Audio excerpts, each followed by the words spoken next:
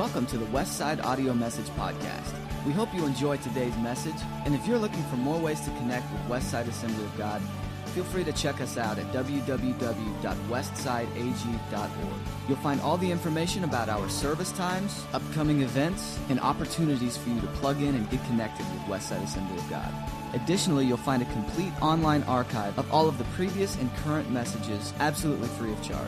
We hope you are encouraged by this week's message, and thanks again for downloading the Westside Audio Message Podcast. Paul wrote in 1 Corinthians chapter 1, verse 18, the message of the cross is foolishness to those who are perishing, but to us who are being saved, it is the power of God. Notice one of the important things he has said here is the message of the cross. We have shortened that for convenience to talking about the cross. And we sing about the cross. How many hymns can you think of just right off the bat that are written about the cross? We sing the old rugged cross and at the cross. But really it's not the cross. It's the message of the cross. And once again, what we have today with this T symbol representing this cross probably bore no resemblance at all to the cross that Jesus was crucified on, Hollywood's perspective notwithstanding. It was probably more an X-shaped structure in those days, rather than this would not have been a common cross in those days. So that's another thing we've modified and modernized in our concept. But Paul said accurately, it's the message of the cross.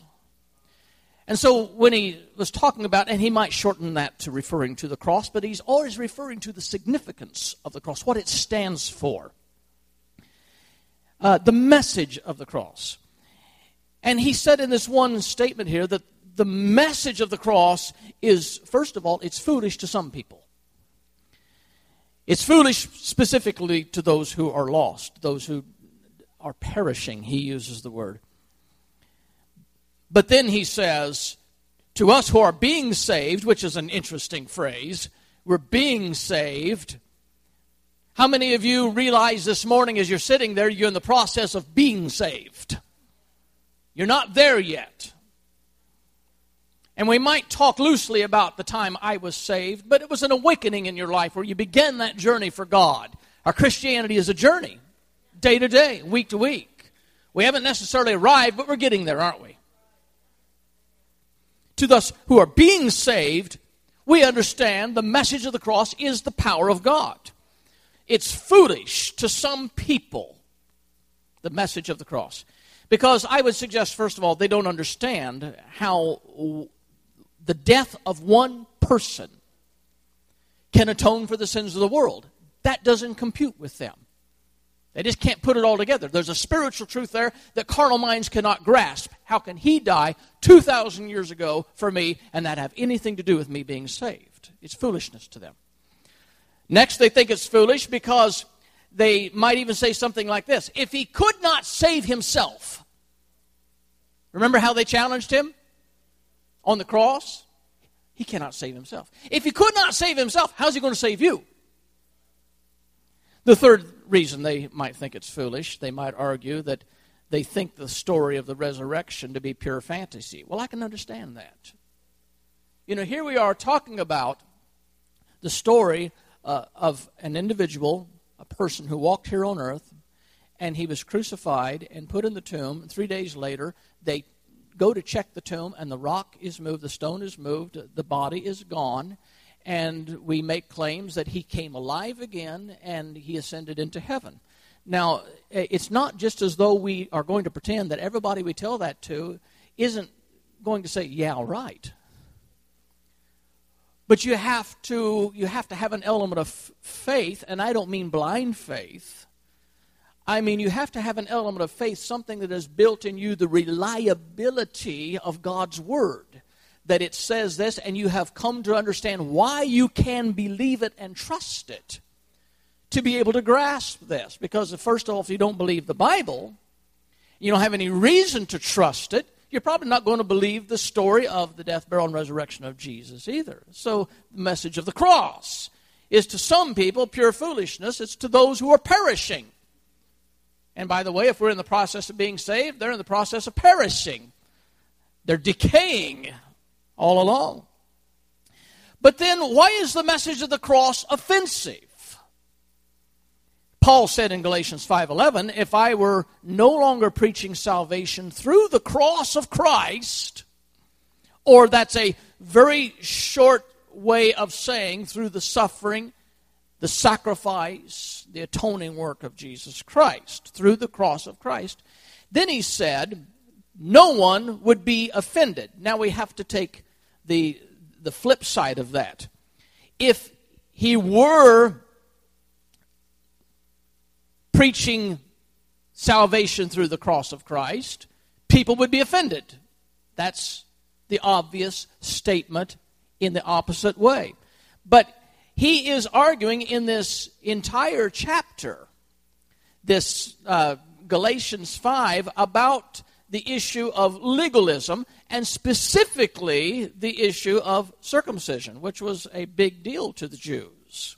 That was a physical mark in their body that represented a godliness, a holiness, and obedience. And it became so important to the Jews that even whenever the Gentiles began to get saved, and the Jewish Christians who had begun to convert away from their Judaism into this new Christianity, when the Gentiles were getting saved, they were demanding that the Gentiles get circumcised because they couldn't let go of their old traditions. They were not understanding salvation was just through the cross, and it wasn't through the works of the flesh.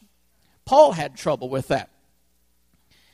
And so Paul is telling them in Galatians over this issue of the legalism. He said, now if I were not preaching about salvation just through the cross of Christ, people wouldn't be offended. But he said, I am preaching salvation through the cross of Christ, and people are offended. So we have this revelation in Paul's own writings. He recognized not only did some people dismiss this whole story of salvation, the atoning work of Jesus Christ, as being foolish, but some even went so far as to be totally offended by the message of the cross.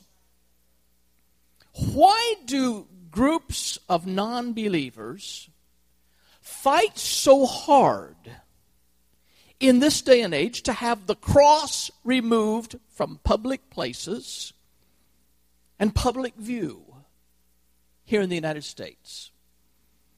Now, these are just a sampling of the things that demonstrate how people are offended by the cross. Why are the atheists suing to have the cross removed from Ground Zero, where the 9/11 attacks occurred? You remember that steel beam that stood there when they were clearing away to the debris? It was in the form of a cross. And they just thought, how appropriate as a memorial. The cross has, in a nation that has been traditionally very heavily populated by Christians, the cross has become a very popular symbol as a memorial to those who have passed. It's just a part of our Christian heritage coming out. So they kept that, and it became a part of the museum. But the atheists don't want it there. They're offended by it. Why are the atheists why did they already force this mother in California to remove this little memorial cross near the exit ramp on Highway 15 at Lake Elsinore in California? It was a memorial to her son who had died there, and the atheists did not like the cross there. It offended them. Why did they put the pressure on her and force her to remove that cross? Or why did the atheists want the cross in front of the police station in Searcy, Arkansas, removed? Or why do the atheists want the cross removed from the city seal in DeLand, Florida? Why do they want the Vietnam Memorial Cross removed? Why do they want the Memorial Cross removed from the Marine Base in Camp Pendleton? In Steubenville, Ohio, the emblem of the city features a skyline silhouette of several buildings that represents their community. some office buildings, and one of them is obviously, with a steep roof and a little cross on top, a silhouette of a church. It's just one of the many buildings on the landscape, on the horizon. And that's a part of their city symbol, their seal. The atheists don't like that. I guess they can't sleep at night. There's a silhouette of a cross on a church, on a city seal, that's been stamped onto paper somewhere in town. Drives them crazy. Why are people offended by the cross? Why do the atheists want to remove a World War I memorial, a cross, a 40-foot tall peace cross in Bladensburg, Maryland? It's because the cross offends some people. And it's not just the cross. It's what the cross speaks. It's the message of the cross that offends them. So modern-day atheists hone their attacks against Christianity. And one of their favorite tactics is to attack the story of the crucifixion of Jesus. Now, during the Easter season in a little town of Streator, Illinois, just 117 miles east of us, slightly southeast, the Streator Freedom Association puts up a display in the public park with 3 wooden crosses and a sign. They get a permit to do this in the park. 3 crosses and a wooden sign that says, Jesus died for your sins. Last year, 2 years ago, in 2012, a group of atheists operating under the name Freedom From Religion Foundation put up an 8x13 banner in the public park that said, nobody died for your sins. Jesus Christ is a myth. So here you have in the same city park, and they got a permit for that too. In the same city park, on one part of the park, you have the 3 crosses, Jesus died for your sins. And then you've got the atheist on the other side of the park that Jesus did not die for your sins. He's a myth. Now, this is not about permits and rights. This is about attitude.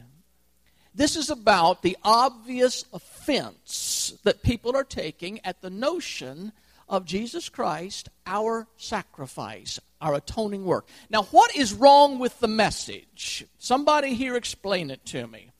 What is wrong with the message that Jesus died for our sins? How many of you ever sinned?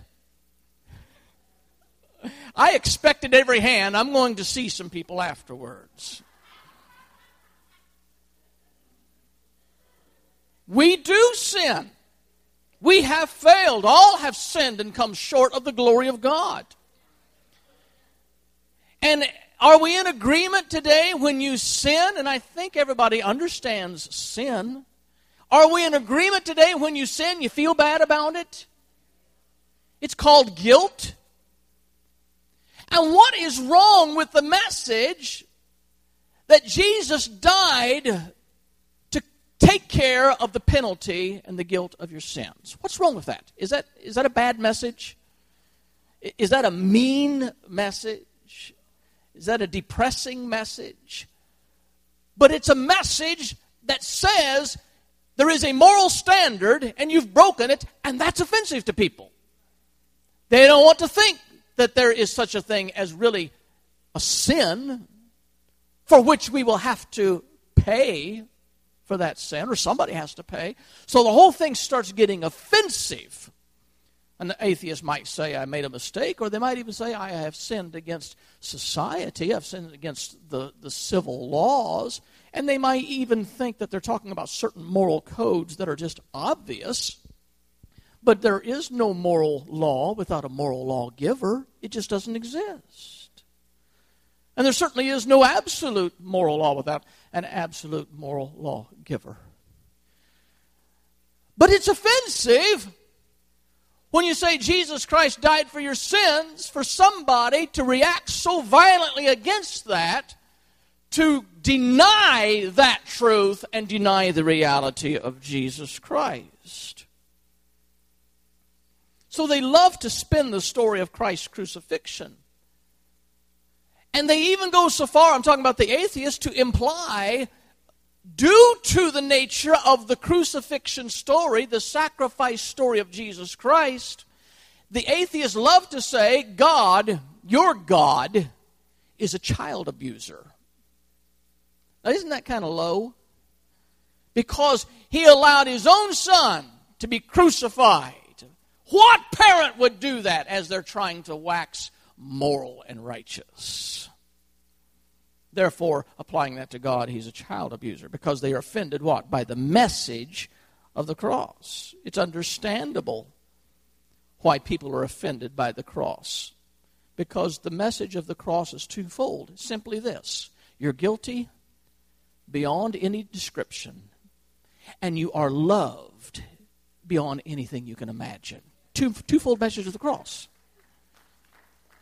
Now let's deal with the first one first, because they don't get the second one. They are so preoccupied with the first message that you're guilty that they never get to the point of understanding the second one, you're loved.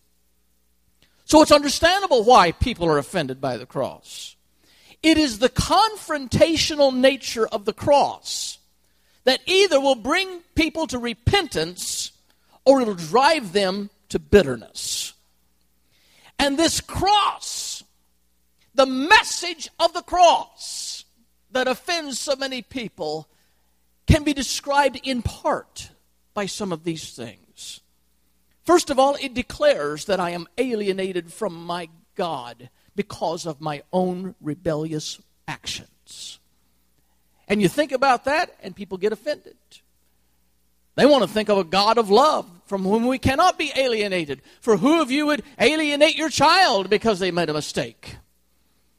The cross reminds us that regardless of my very best effort to be a decent person, I am a complete failure. And people don't like to hear that.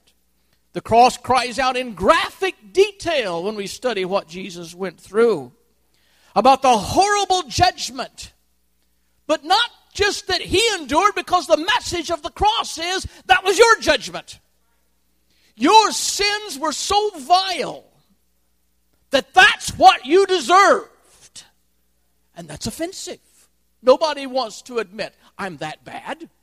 But you were bad enough that you should have been on the cross. That was your punishment. That was your judgment. And it angers people. The cross declares us guilty. The cross shows us every hardship that Christ suffered, the shame, the pain, the humiliation, and we're confronted with the ugly truth that that too was all for us. It wasn't his doing. The cross executes the appropriate judgment for our failures. The cross reminds us, I'm doomed without the hope that Jesus Christ can bring to me. But God understood the offensive nature of the message of the cross. He understood the offensive nature of a Savior who would die in our stead and what the implications of that were. Isaiah prophesied centuries earlier by saying that when Christ would come, he would essentially, to some people, he would be a stumbling block. He would be a rock of offense. People were offended by his perfection. No, they were jealous because they couldn't catch him. They laid traps and snares for him. They tried to catch him in his words. They tried to find some imperfection. You know, people are good at finding your weakness. They're good at finding the dirt on your life, aren't they? Just run for political office and find out if they don't scour your life for everything you've ever done. Interview your friends, interview your family, check your records. They're going to find out where the dirt is in your life. And as thorough as people can be in taking somebody down, they tried every way to take Jesus down. They could not find any problems in Jesus. And it's all summarized whenever he's standing before Pilate and they're trying to make a case that Pilate sees that they don't have a case. And he is the one that had to say, I find no fault in this man. That would have been different if that would have been the testimony of a believer. But that was the testimony of a non-believer. Said, you don't have a case, folks. He's perfect. They were offended and jealous of his popularity. They were offended by his simple message of grace. They were offended that he should call himself the Son of God. They were offended that he was willing to die a criminal's death. They couldn't comprehend their Messiah if he claimed to be the Messiah. They couldn't comprehend him coming as a baby, born in a manger, raised by working class people, coming out of Nazareth. Nothing fit to their concept of their coming Messiah. And they were offended. And then, of course, the second portion of that message of the cross is not just that we're guilty, but that we're loved. Oh, what love written upon the cross. No greater love has any person than to lay down his life for a friend. No greater love. Yet while we were still enemies, not that God was alienated from us, but we were alienated from God. We were not considered friends of God as far as a two-way relationship. We were enemies of God. He was seeking us out. He wanted our fellowship. He wanted our friendship. But the fact is, we didn't reciprocate. And while we were yet sinners, while we were still enemies, while we were working against him, Jesus said, I will go to the cross and die for them. In that state of being offensive to God and trying to turn him away, he still loved us so much. He died for us. The message of the cross is love like you've never known. The second question I ask today is, why did Jesus die on the cross? These people who don't understand this whole thing, we have to answer their question. Why? Why would he do that? What's it all about?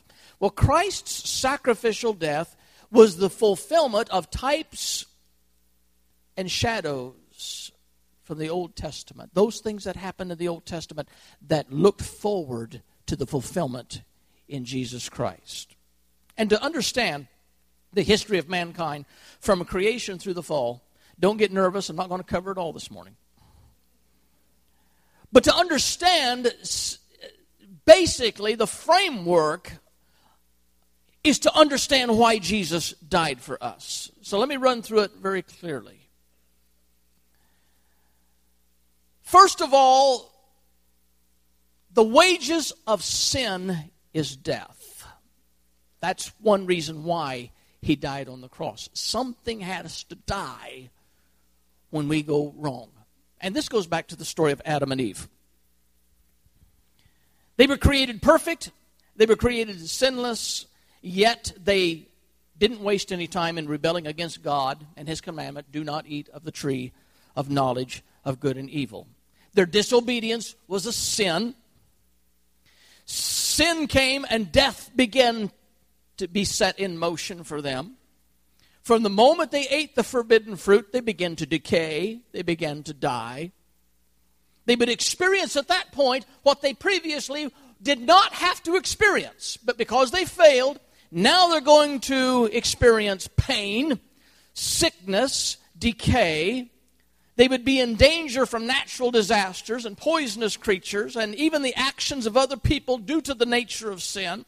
Their own children would become corrupt. Cain would murder Abel.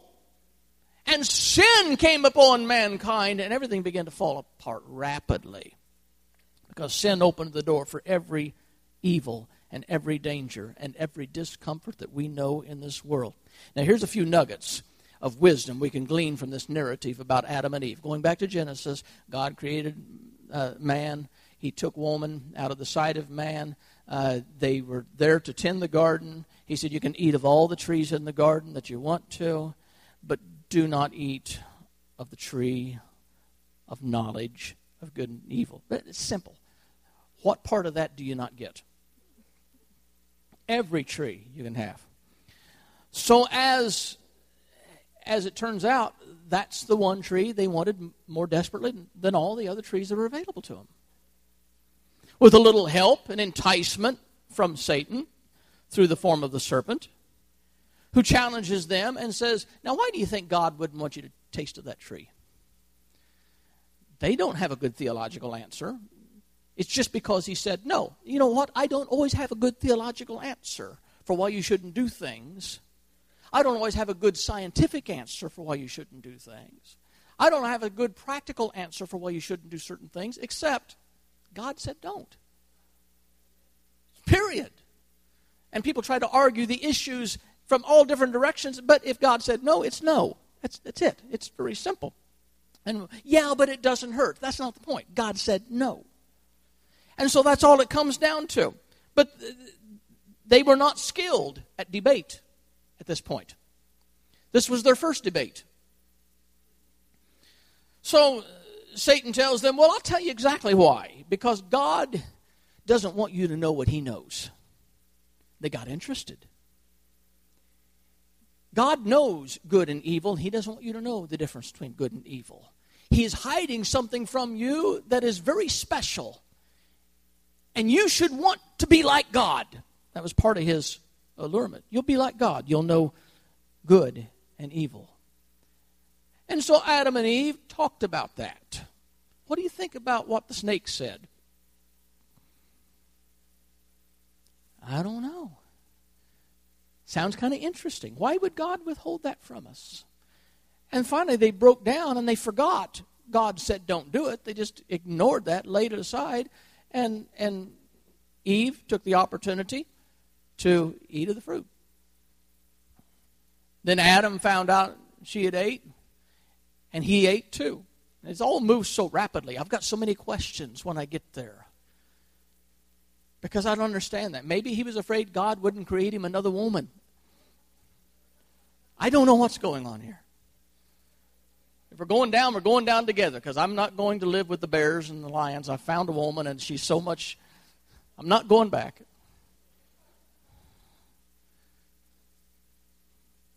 They fell. Now, from this whole narrative in the fall of man, here's a few nuggets of wisdom I think we need to take notice of. Number one, apart from God, we do stupid things. Can everybody agree with that? Guilty, naked, and ashamed of their failure, they hid themselves and quickly began to fashion crude covering for themselves with fig leaves. Now, I've wondered why seemingly intelligent people do stupid things. There's no question Adam and Eve were intelligent beings. But they did stupid things. The first stupid decision they did was, God says we can eat of any tree except this one. Let's eat of this one. The second stupid thing that they did was, now that we've eaten, let's hide from God. The third stupid decision they make is they said, we need to cover our nakedness so God won't notice. So when they finally came before God, they had sewn fig leaves together, standing there with this stupid-looking fig leaf suit, hoping God doesn't notice something has changed.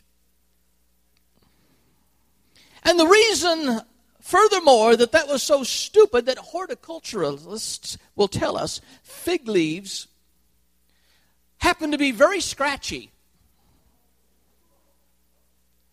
And making coverings out of these leaves, the horticulturists say, would have been the equivalent of wearing sandpaper underwear.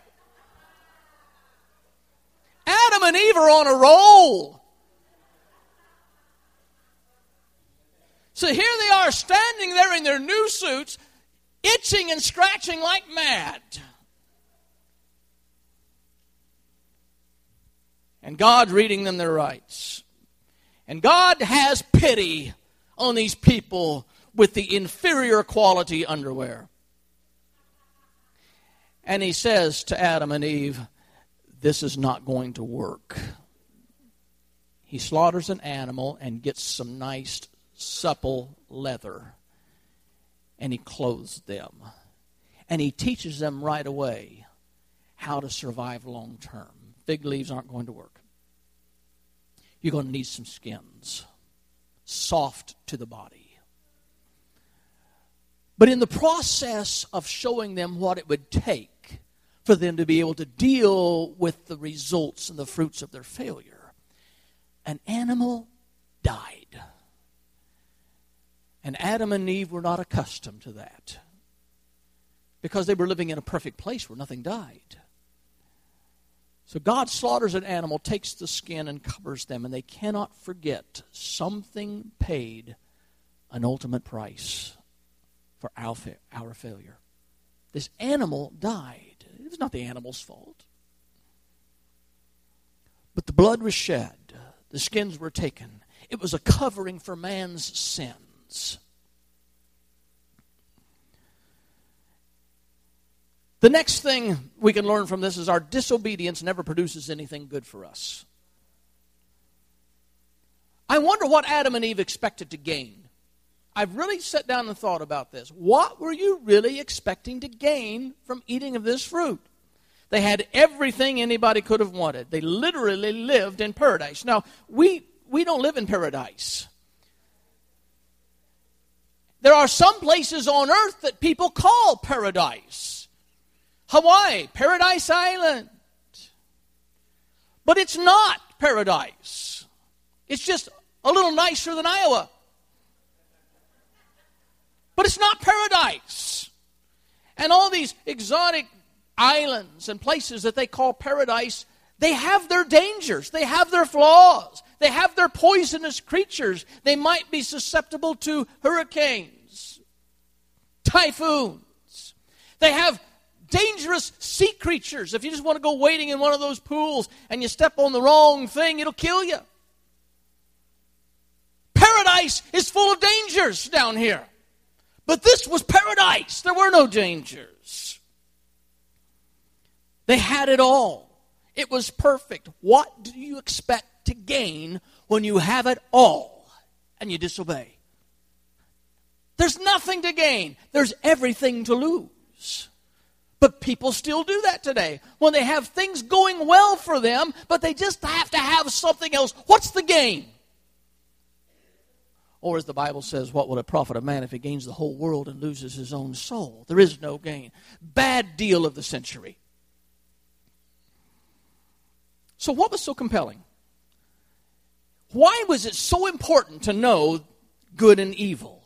But they were willing to gamble it all away. But it's still that same way with people today. The nature of man seems to desire to have what he does not have.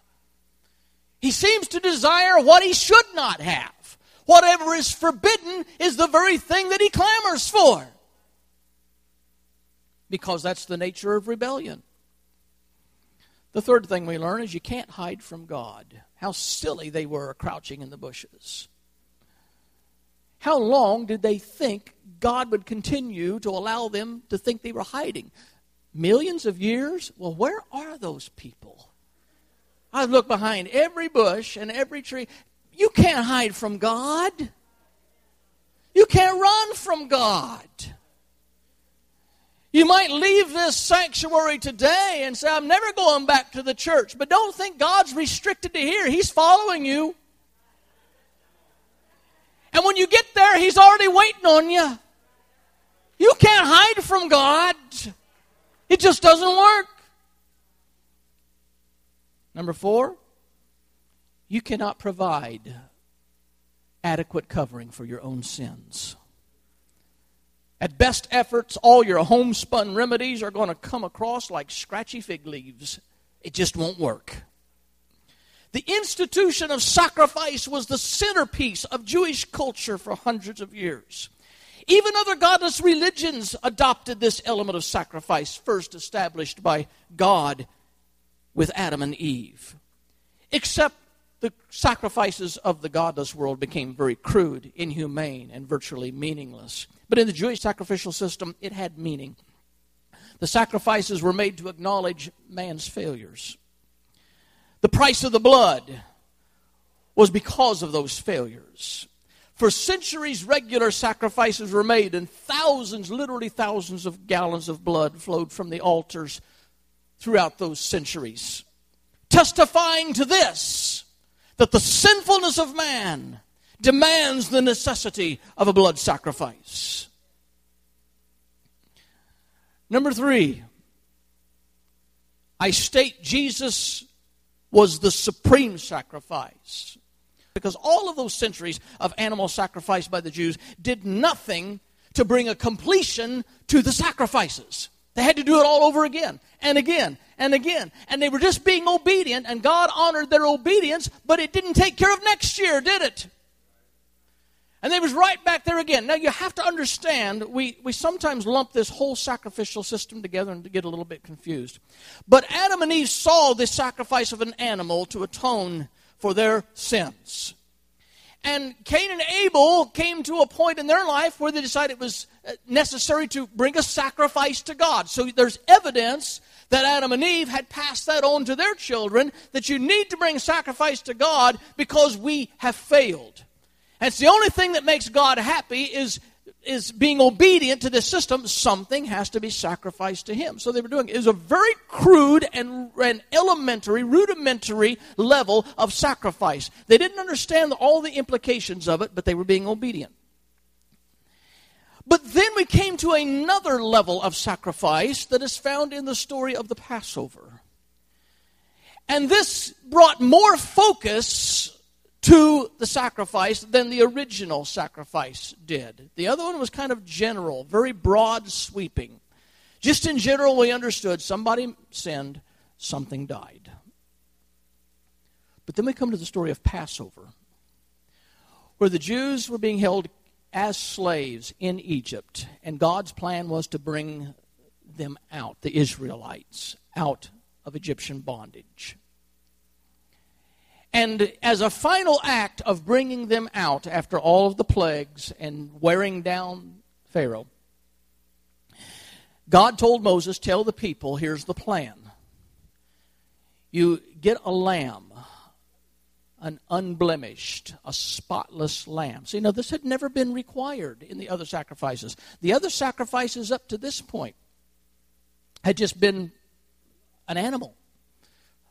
Fruit and vegetables didn't get it. Cain found that out. Had to be the animal. And even beyond this point, there were annual sacrifices of bullocks that would take care of a priest or a community. Or there were sacrifices of a female lamb or a female goat. And that would take care of a person. And if people were poor and they couldn't afford the lamb, they could bring a turtle dove. And so every level was allowed some sort of sacrifice. And every year, that's what they did. But then now it goes away from bullocks and goats and sheep and pigeons. And we get into another level of this sacrifice where God tells Moses, tell them, slaughter a perfect lamb. We've not seen this specification before. Nor have we understood more pointedly what the whole sacrifice was going to be about as it's fulfilled in Jesus. And he says, slaughter the lamb, spread the blood, paint the blood on the doorposts and on the header. Stay in the house, and I will pass through Egypt and kill all the firstborn in the land. Now, if you're in the house and you've got the blood applied, you will not die. This opened up a whole new understanding of how Jesus was going to be the fulfillment of all these sacrifices when he finally came to earth. Now, as a side note, you might take notice, and I've said this before, but sometimes it takes us 2 or 3 times to get something. There was no death angel. I know you've watched a lot of movies, and I know you've heard a lot of sermons, but there was no death angel. God said, I will pass through. God himself. There might have been some Jewish superstition about a death angel, but that's not the case. God himself passed through Egypt. And the firstborn were smitten, those not protected by the blood. Now you fast forward through all of the centuries to the time that Jesus came to earth. And John the Baptist, his forerunner, his cousin, goes around preaching about this one who is coming that is so holy, so perfect. I'm not worthy to even untie his shoes. And as John is preaching on one of these occasions, there's a little commotion. And he turns around and it happens to be Jesus. And John spins around and points and identifies, behold, the Lamb of God that takes away the sins of the world. And Jesus, in his sacrifice, was about to become so perfect and so complete that he would bring an end to the need of the annual sacrifice. The earlier crude sacrifice that something or somebody has to die was fulfilled in Jesus. But the more specific Passover sacrifice, the perfect lamb, he was the spotless lamb. He was the perfect lamb. He never sinned. He never had a bad attitude. You were never ashamed to be around him. He wasn't caught in places he shouldn't have been. He wasn't sneaking around and getting away with things. He was perfect. He was holy. He was pure. He was spotless, insomuch that Peter himself had to write about him and said, he was the man that was perfect and spotless, in whom there was found no guile.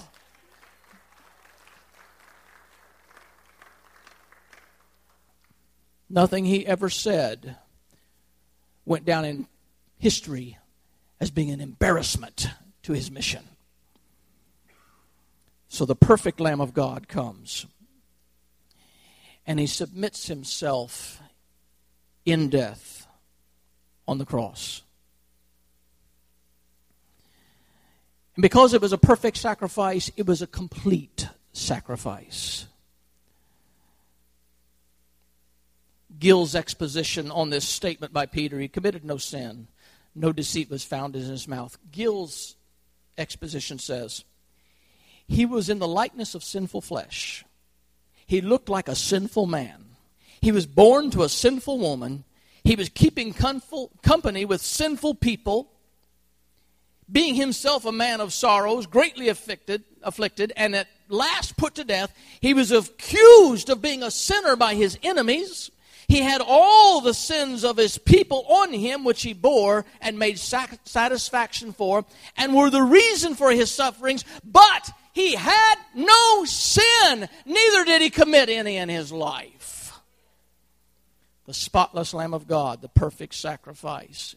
And by acknowledging his sacrifice for your sins, you are, in essence, applying the blood to your life. And God says, and I will pass over you. If people could just understand spiritual death. We know we're dying physically. We're born with a clock, and the clock runs out. People try to live life for all it's worth while they're alive. They try to extend their life, and we've made great advances, but we just can't keep the clock ticking forever. We all die.